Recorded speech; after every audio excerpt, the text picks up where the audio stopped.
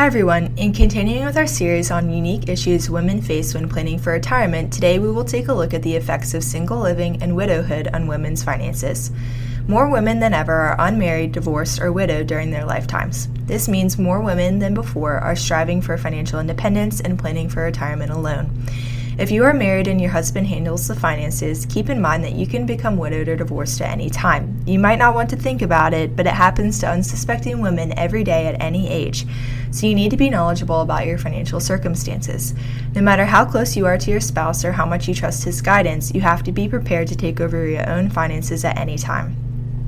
If you've been married, you may be eligible to receive a pension or income from your former spouse's retirement plan, but it's critical that you confirm eligibility, know what sources of income you'll be entitled to, make sure all of the paperwork is in order, and keep in mind that whatever income is coming your way may not be sufficient to cover your living expenses. Tune back in tomorrow to hear about the importance of financial literacy. Follow us on Twitter at AspenWealthMGMT for more investing tips and insights.